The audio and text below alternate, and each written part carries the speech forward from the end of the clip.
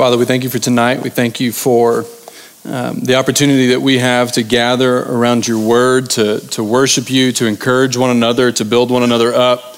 And so, Father, I pray that you would do that tonight. We know that you are present with us at all times, but you are present with us in a special way when we're together. And so tonight I pray that you would move. Holy Spirit, that you would speak and that we would walk out of this room not unchanged, but changed. That you would form us as we spend this next few minutes together, God. And I pray all these things in Jesus' name. Amen.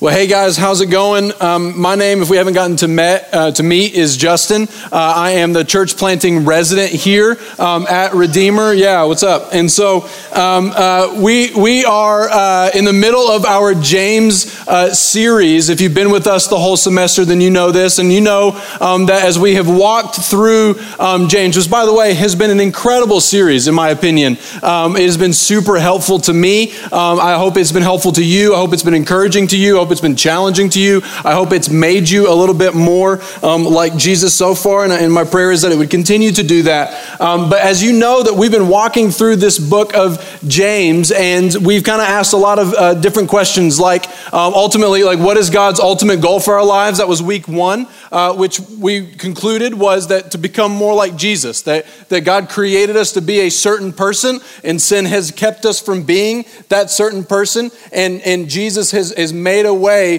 for us to become who God created us to be, and that is to be like Jesus. And then we kind of talked about what does a true follower of Jesus look like? What does real faith look like? And how does that play out in real life? And how does it play out in our works? Or we asked the question last week of how it plays out in the way that we use our words. And so we've been asking the question, and the main question of the book of James really is, what does a true follower of Jesus look like? Like if you've been wondering what the main idea of this whole letter from Jesus' brother is about, it's what does a real follower of Jesus look like? But tonight we're going to get into a section where James asks a slightly different question. So we're not done answering the what does a real follower of Jesus look like question, but we're going to ask a slightly different question. In fact, it's the next logical question after we answer the first one. Right? So if the first question is, what does a real follower of Jesus look like? And then we get the answer to that, then the next follow-up question is, well, then how do I become that? Right? Like, how do I do that? Right? So if God's like, hey man, so my purpose for you is to become more like Jesus, then my response to God is, okay, how? Like, how am I able to do that? What is your plan, God? How are you going to make me more like Jesus? And how do I participate in that? That's the kind of questions we're going to be asking tonight. And so if you've got your Bible, you can turn to James 3. We're kind of in the middle of this letter. James 3, if you don't have your Bible, don't worry, it'll be on the screen. I'm going to read it. We're going to read a lot of verses. We're going to read the whole thing, and then we'll talk about it afterwards. And so hopefully you're there or almost there. So 3, starting in verse 13, James says, "Who is wise and understanding among you? By his good conduct let him show his works in the meekness of wisdom. But if you have bitter jealousy and selfish ambition in your hearts, do not boast and be false to the truth." Key sentence here. "This is not wisdom that comes from above, but is earthly, unspiritual, and demonic. For where jealousy and selfish ambition exist, there will be disorder and every vile practice." Another key sentence. "But the wisdom from above is first pure, then peaceable, gentle, open to reason, full of mercy and good fruits, impartial and sincere, and a harvest of righteousness is sown in peace by those who make peace. What causes quarrels and causes fights among you? Is it not this, that your passions are at war within you? You desire and do not have, so you murder. You covet and you cannot obtain, so you fight and quarrel. You do not have because you do not ask. And you ask and do not receive because you ask wrongly to spend it on your passions.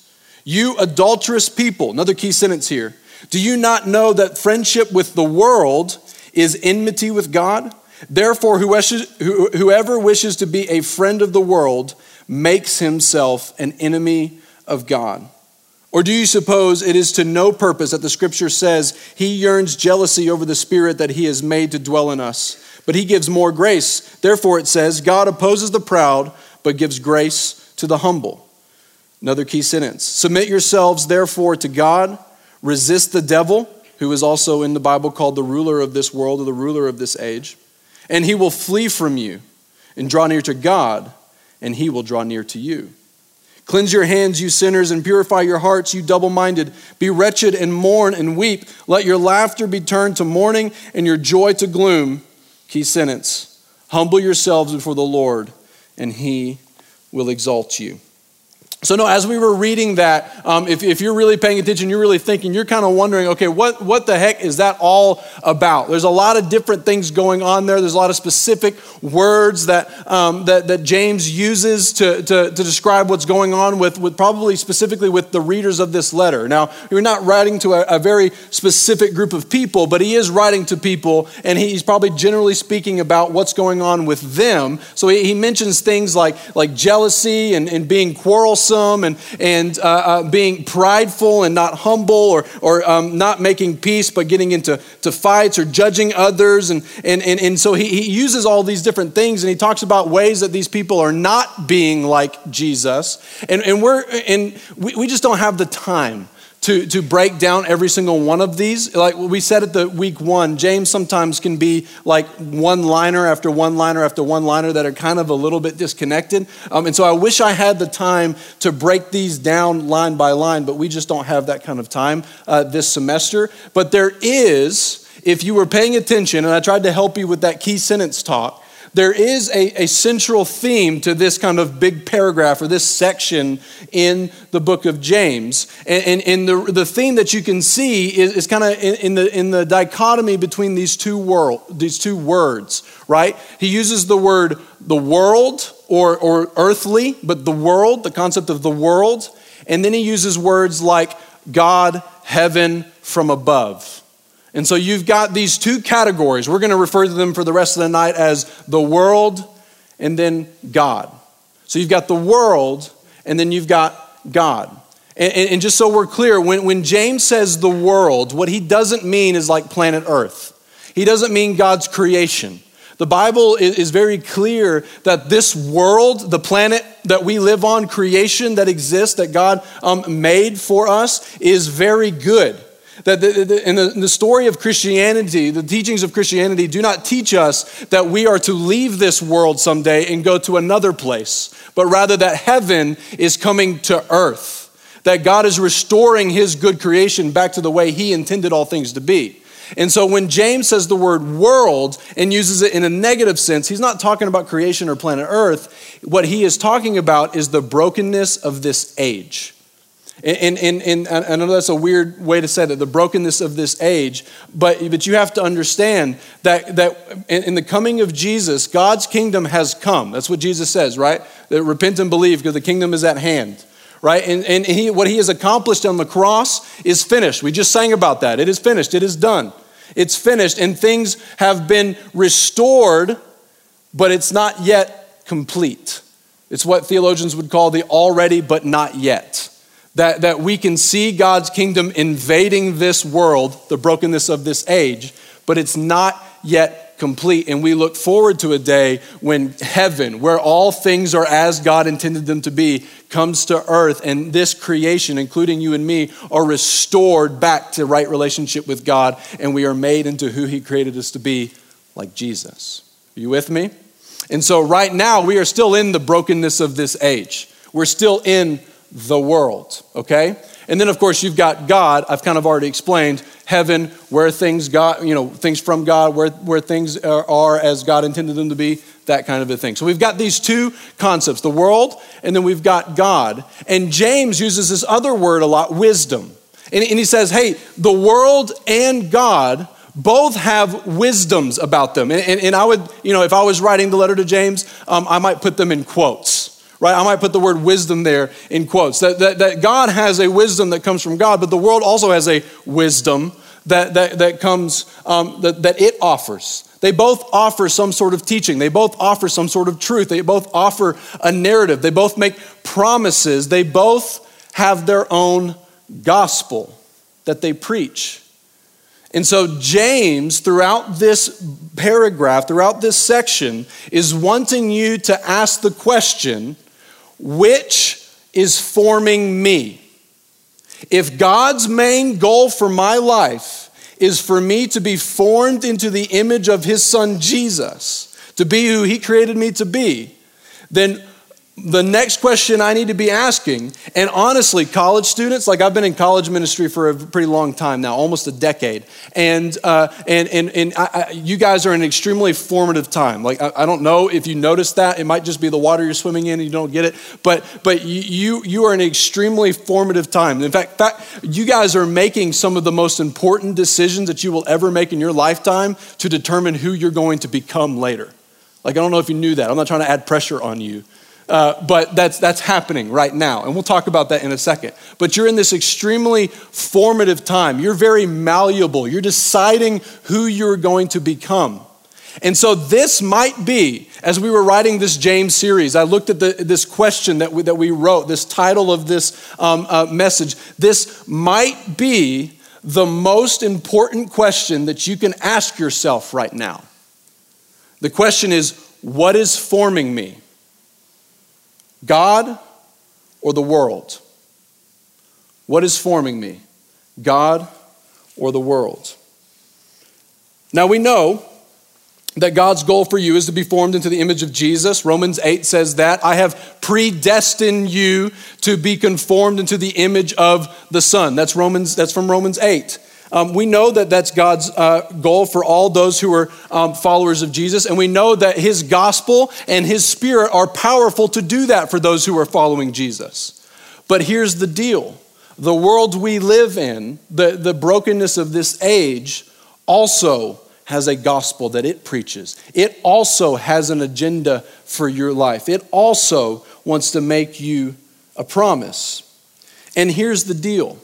Your choice in life is not to be formed by God or not to be formed. And let me say that again. Your choice in life is not to be formed by God or not to be formed. In fact, it is impossible not to be formed. You are a human being. You were created to grow and to change. You are always being formed by something. If you are not being formed by God, you are being formed by something else. And so it is a really good question to ask yourself, what am I being formed by? Now some of you, some of you are reacting to that maybe in your head. If you're one of these intellectuals, you're thinking, okay, no, listen, I'm not formed by anything, all right? I'm me, I'm an individual, I'm my own person. I decide who I become, I decide what I like, I decide what I do, I decide how I live my life. I'm me. And let me just tell you, I know you're not gonna know because it's the water that you're swimming in, but it is your post-enlightenment, post-modern, individualistic Western culture that has taught you that has formed you to think that. It is very popular right now for people to believe that they are rational, autonomous selves, that they can go through life without being formed, that you can be a rational, autonomous self. And honestly, it's like the folks, I don't know if you guys had these guys in high school or not. I had them in high school, these guys who would start to dress differently. Like I had several friends in high school who start dressing differently from everyone. They weren't wearing the same clothes as everybody would. They weren't listening to the same music. They weren't going to the same restaurants. They weren't doing the same things. They weren't hanging out with everybody. They were kind of separating themselves from society, and they actually called themselves, I don't know about your high school, my high school, they were like, we're nonconformists. Like I had several friends who were like, I'm a nonconformist. Yeah, I'm nonconforming. And the thing is that there was like 40 of them that were all dressing the same and listening to the same music and hanging out together. And I'm like, really? You're a nonconformist. Like you are always being formed by something. You are always being formed by something. And so the question is, are you being formed by God or are you being formed by the world? So what is the world's agenda for you? What is the world's promise to you? What is the gospel that it preaches? There's lots of ways to answer this question specifically about different generations, and the specific answers do vary depending on where you're from and what time period you live in and what generation you are and that kind of stuff. So we're going to talk specifically about how I think the world is attempting to form us as a generation, but there is one overarching answer that is true for all people that the world has always been trying to form people into, and we find that in James 4, verse 4. We'll put it up on the screen here. James 4, verse 4. James says, "You adulterous people, do you not know that friendship with the world is enmity with God? Therefore," check this out, whoever wishes to be a friend of the world makes himself an enemy of God." So what James is saying is that though the specifics are different with every generation and every context and in different parts of the world and cultures and stuff like that, that there is one ultimate goal that the world has for you, and it's literally the opposite of God's goal for you. God's goal for you is to form you into the image of Jesus. The world's goal for you is to make you an enemy of God. It's literally the opposite. In fact, what I would say is that while God wants to form you, the world wants to deform you. And here's the thing. Before we can start to examine how we are formed by God, we've got to wrestle with something pretty difficult to admit. And that is the fact that in this deformation-formation conversation, we are not starting at zero. We are not starting on a blank slate. We are not starting at the ground level and thinking, okay, how do I, where am I going? We have already been deformed. That as you have grown up, some of you are 18, some of you are 19, 20, 21, 22, 25. It's okay, bro. You've been formed over a lifetime, and some of you have grown up in Christian context, you've grown up in Christian homes. Praise God for that. And you have been formed in ways that have made you more like Jesus. That's incredible. But there's not one person in here who hasn't also been deformed. In fact, you were born into a broken and sinful world as a sinner. You started out deformed. So we're not starting in the positive, we're not starting at zero, we're starting in the negative. And it's very important that we all admit that we are deformed human beings. It's like a 12-step program. You can't solve the problem until you admit you have one. We are all deformed.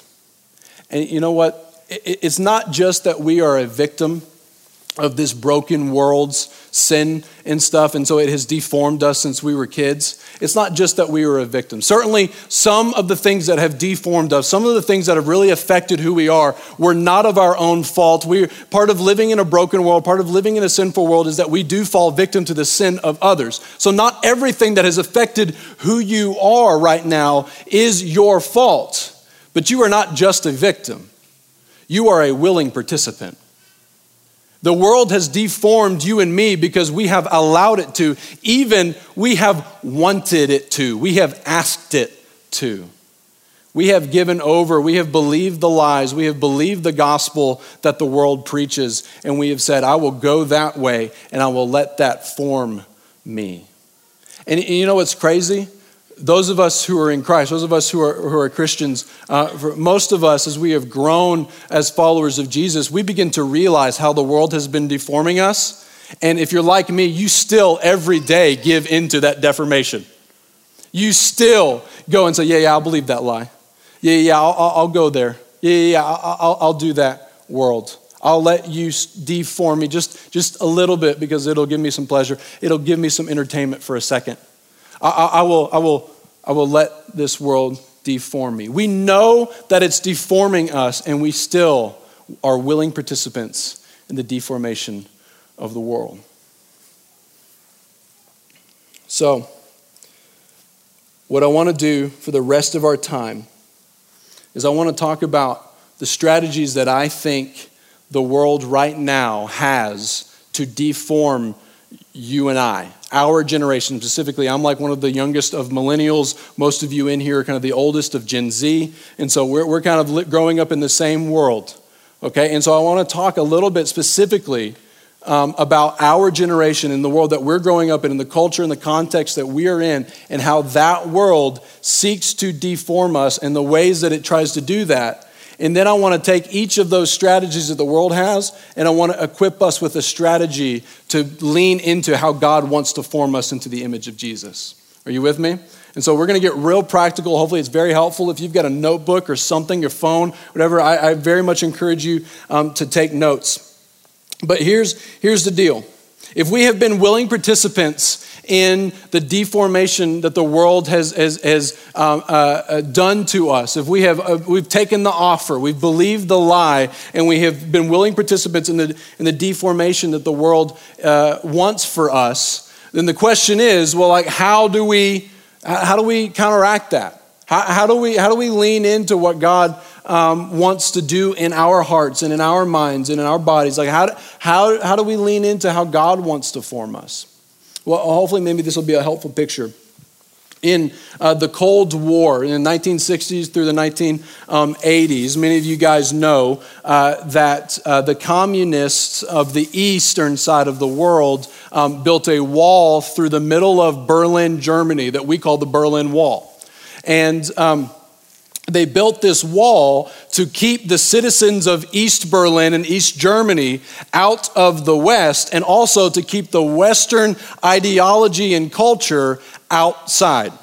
And so they were keeping their people in, and they were keeping the Western culture and ideology out. And when they built this wall, a lot of people didn't know what was going on the other side of that wall. A lot of people in the West didn't know. But what we know now, you can go Google this. You can look at posters and pamphlets and TV shows and radio broadcasts and stuff like that they were feeding into the East. What they would do is that the communists, the folks who were the rulers of the eastern side, would feed their people this propaganda about how bad the West was and how the people in the West weren't really free and how all the things about the West were terrible. They were evil. They were out to get the East. And so this wall was for your protection. And thank God your government cares about you and offers you this awesome life, that kind of a thing. They were feeding them this propaganda over and over and over again. And of course, like, there's no social media. There's no internet. Like, there's nothing like for people to know any different.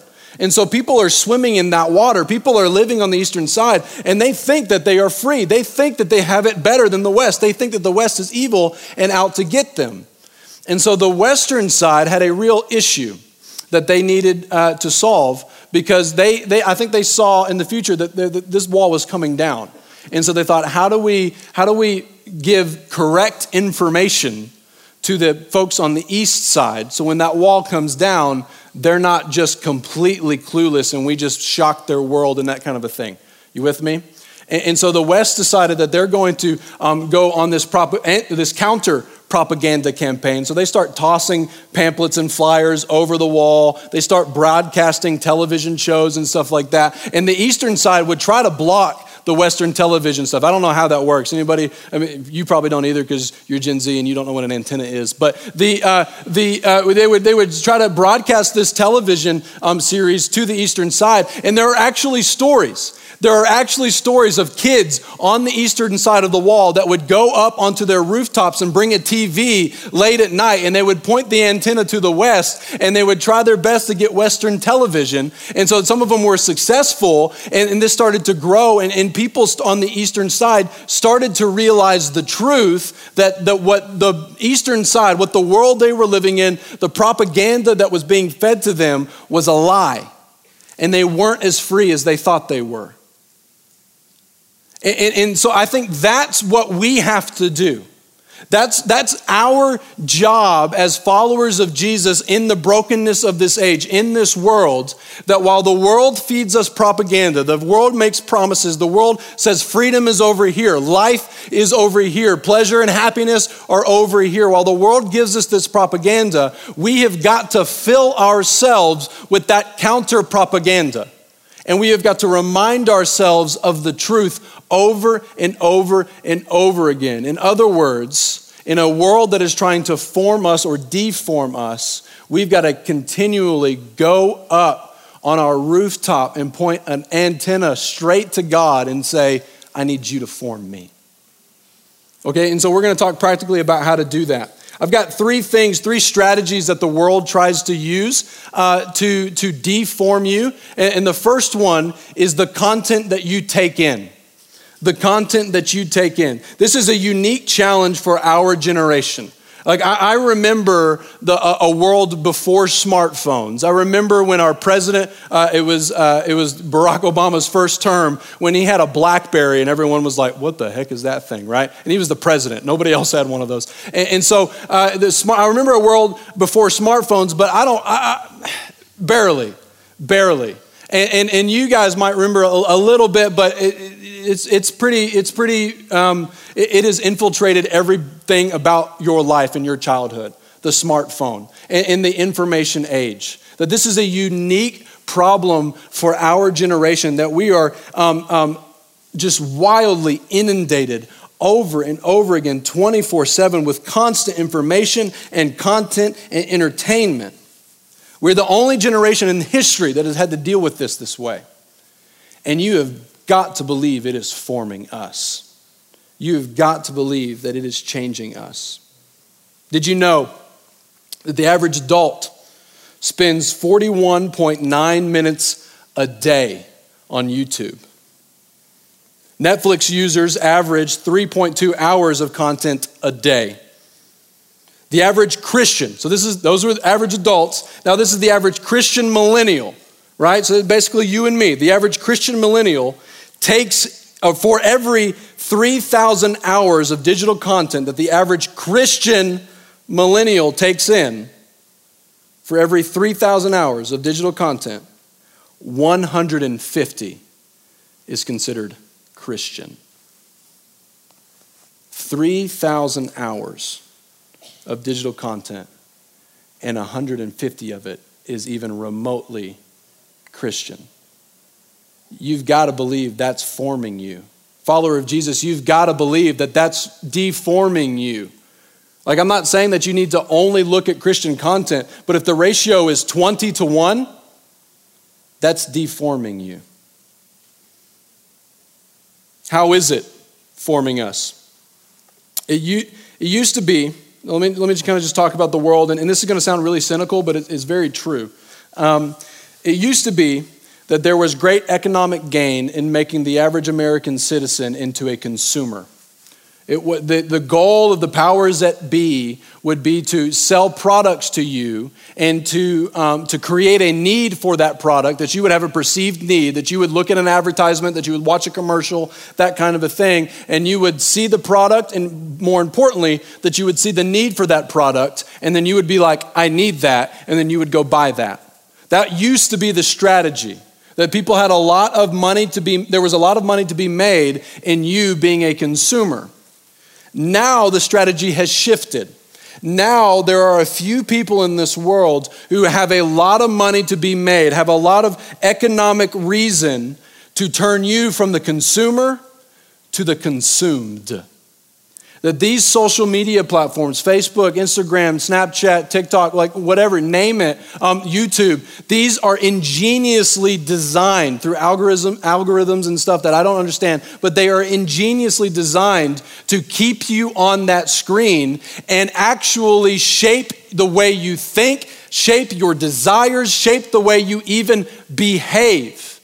And what they have found is that they can make a lot of money if you are constantly on this screen, and they can sell your attention to the advertisers, to the people who are selling the product. So now you have gone from the consumer to now the goal is to make you the consumed. If they can keep you in that fake world on your screen, then they can make a lot of money off of you. And you thought you were a rational, autonomous self. This is the world that we live in. This is the water that we are swimming in. I can't say it enough, there is money to be made in deforming you.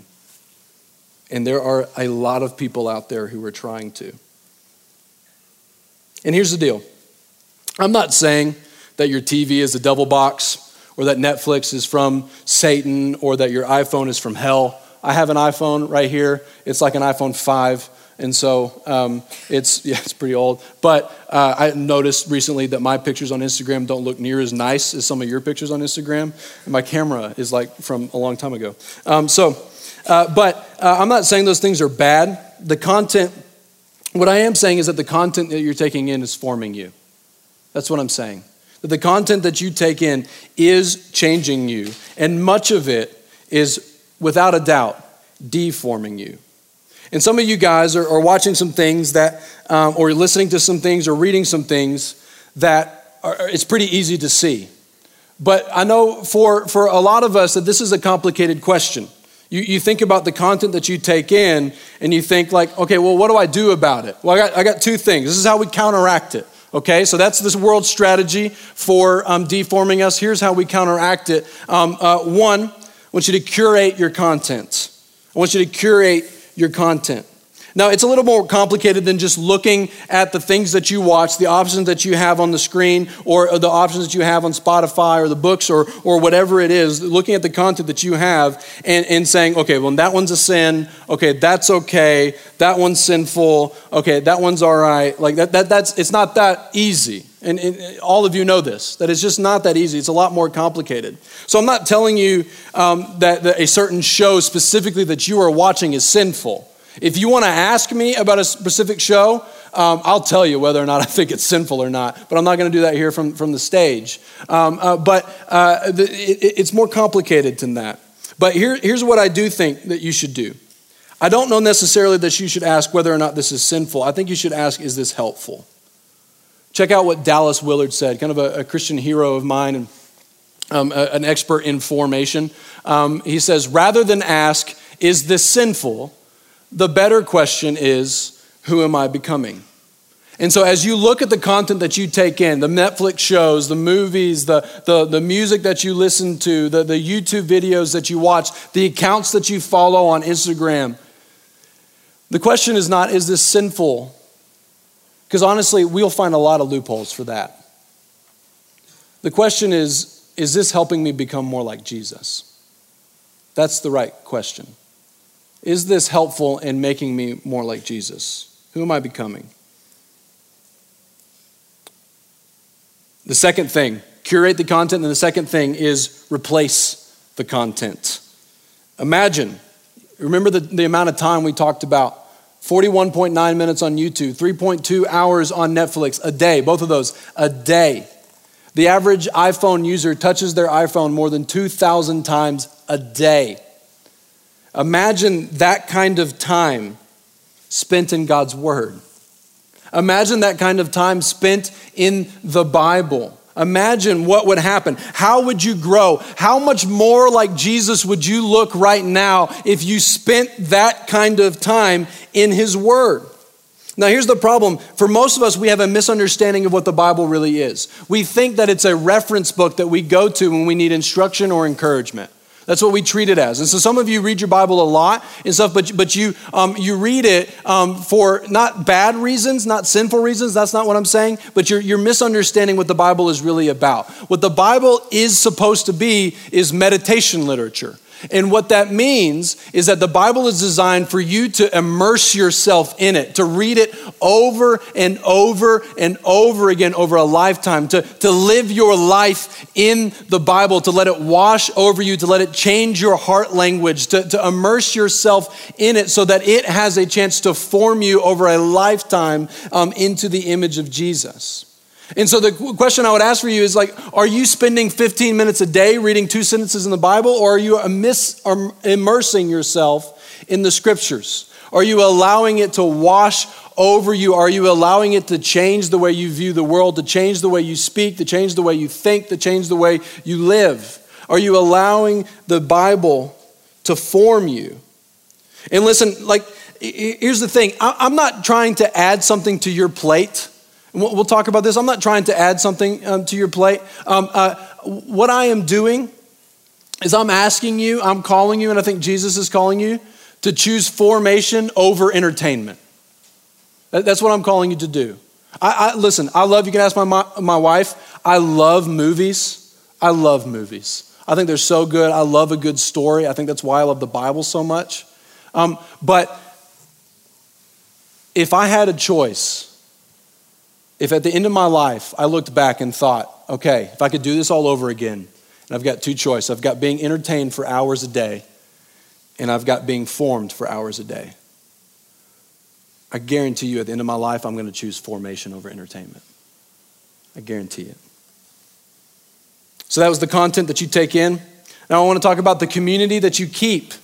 Now, like I said, you guys are in such a formative stage right now, and I've been in college ministry for a long time, and talk to anybody who works with college students, they will tell you what I just told you a minute ago, is that you guys are making some of the most formative decisions of your life, and one of the decisions that you are making right now, or maybe have already made, for determining who you're going to become in the future, is who am I going to hang out with? Who am I going to surround myself with? Now, I am not here to tell you that Christians should not hang out with non-Christians. In fact, I would say the exact opposite. Christians should be surrounded by non-Christians all the time. That you should have friendships with unbelievers so you can love them and you can serve them and you can show them Jesus. I don't want to start a Christian clique or a holy huddle. That's not the idea, okay? We're not all going out to the desert together and starting like a monastery. That's not what we're doing, okay? But you've got to really look at your life and the community that you keep and ask, which community am I giving the most permission to form me? Which community am I rooted in? Because some of you, you're in this community right now, but that looks like Tuesday nights for an hour, 2 hours at GC, and an hour on Sunday morning. And we already talked about the 20-to-1 ratio of non-Christian content to Christian content. I won't even do the math for you on within a week, 7-day period, how little time that is spent in your community. Attending the weekly Christian events is essential, but it doesn't make you a part of the community. It doesn't make you rooted. It doesn't make you a part of this family where the people can, the people in here can have permission to form you and to shape you and to sharpen you and to encourage you, to correct you, to challenge you, to help you in your journey of becoming more like Jesus. You have got to root yourself in the community of God's people. You've got to root yourself in that community. And here's the deal. Here's why I say this.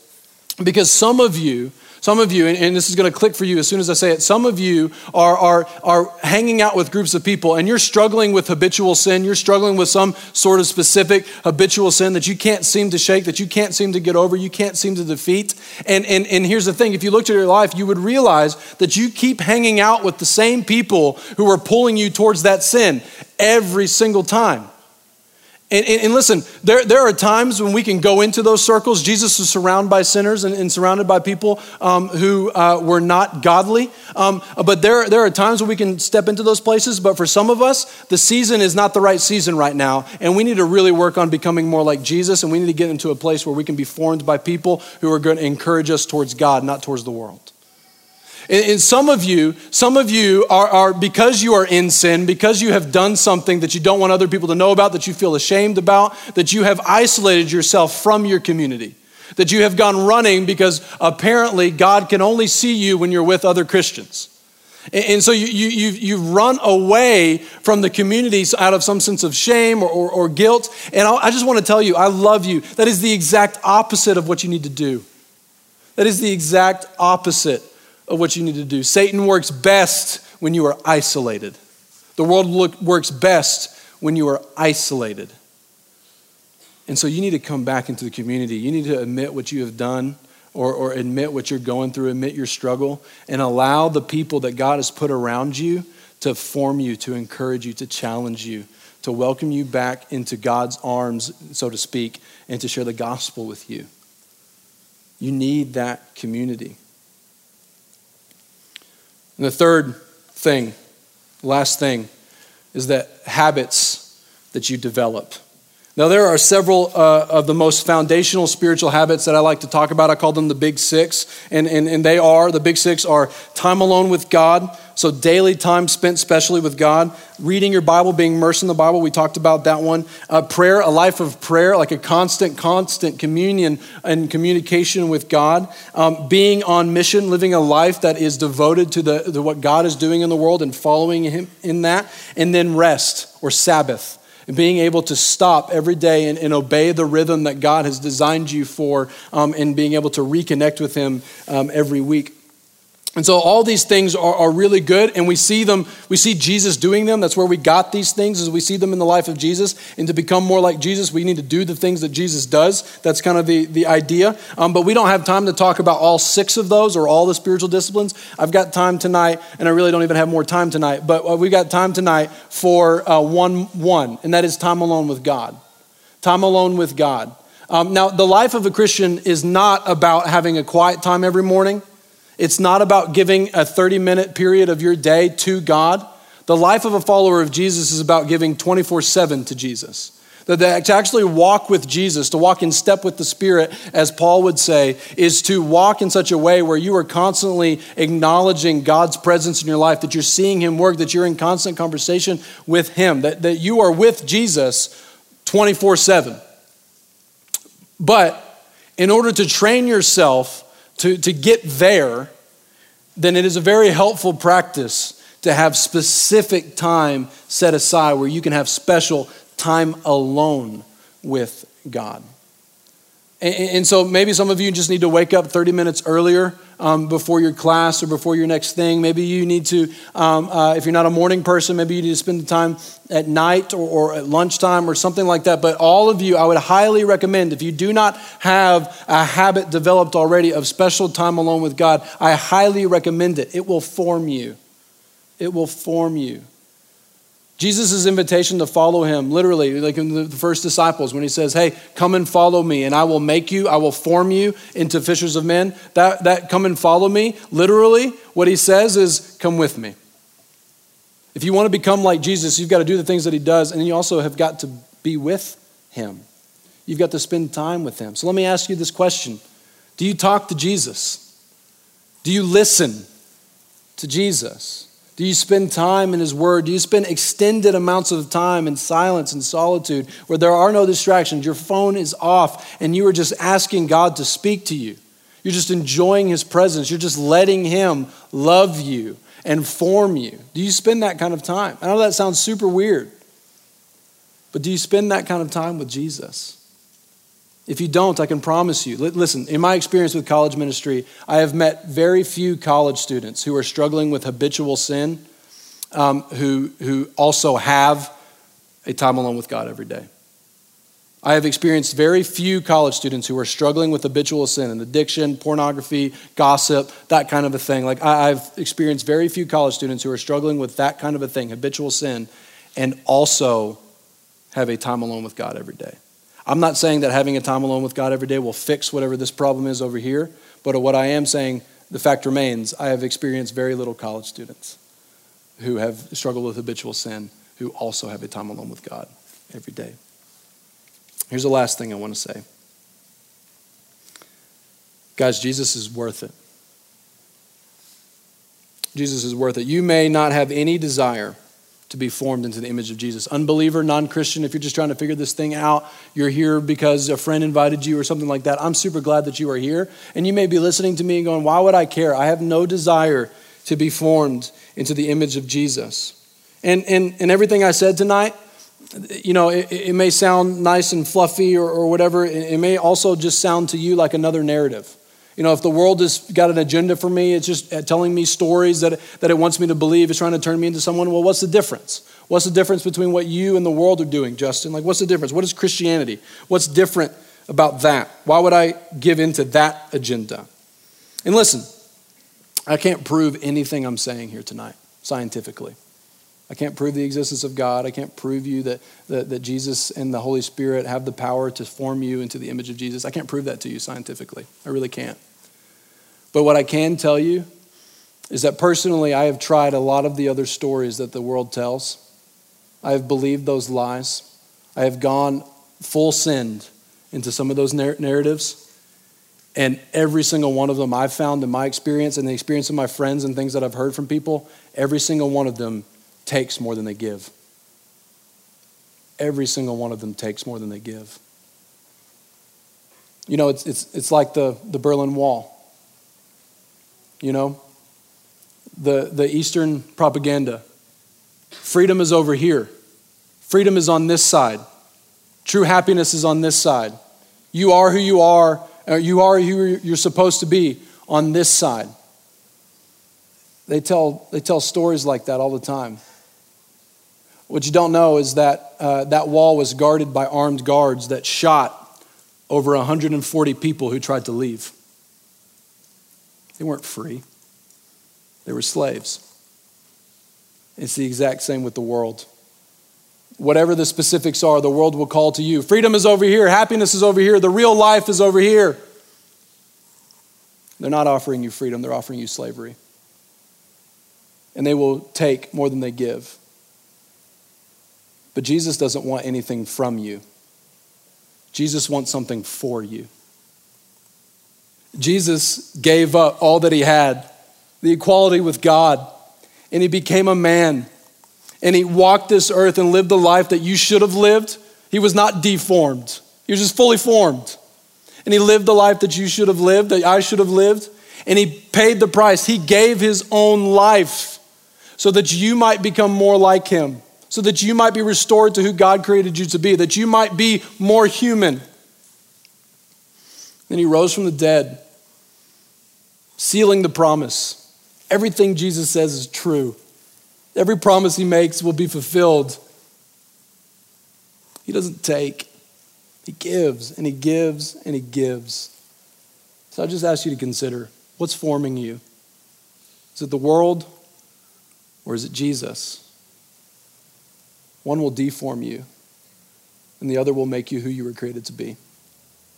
Let's pray.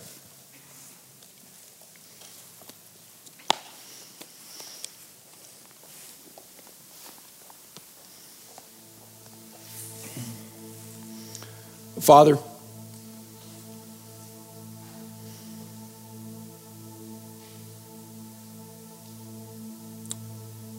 God, it is true that you offer a gospel that is actually good news. That you tell no lies. That you have no secret agenda. You are not manipulative. You are not offering us a bait and switch that will take away our freedom, that will take away our identity, that will take away who we are. But Father, you are inviting us out of the world that has lied and that has cheated and that has taken from us. And you are inviting us into a new world, into a new age. That you're inviting us into an eternal life, the life of the age to come, the age where all things are back to the way that you intended them to be, that all things are restored, that all the lies, all the pain, all the brokenness is gone. But Father, it is so hard to believe you sometimes. We are constantly inundated with the lies that this world wants to tell us, Father. So Father, I pray that you would protect us. I pray that you would keep us focused on you, that you would form us, that you would draw us into yourself, and that we would get to experience the good life of leaning into what you want to do in us, how you want to form us, how you want to change us, how you want to make us whole again.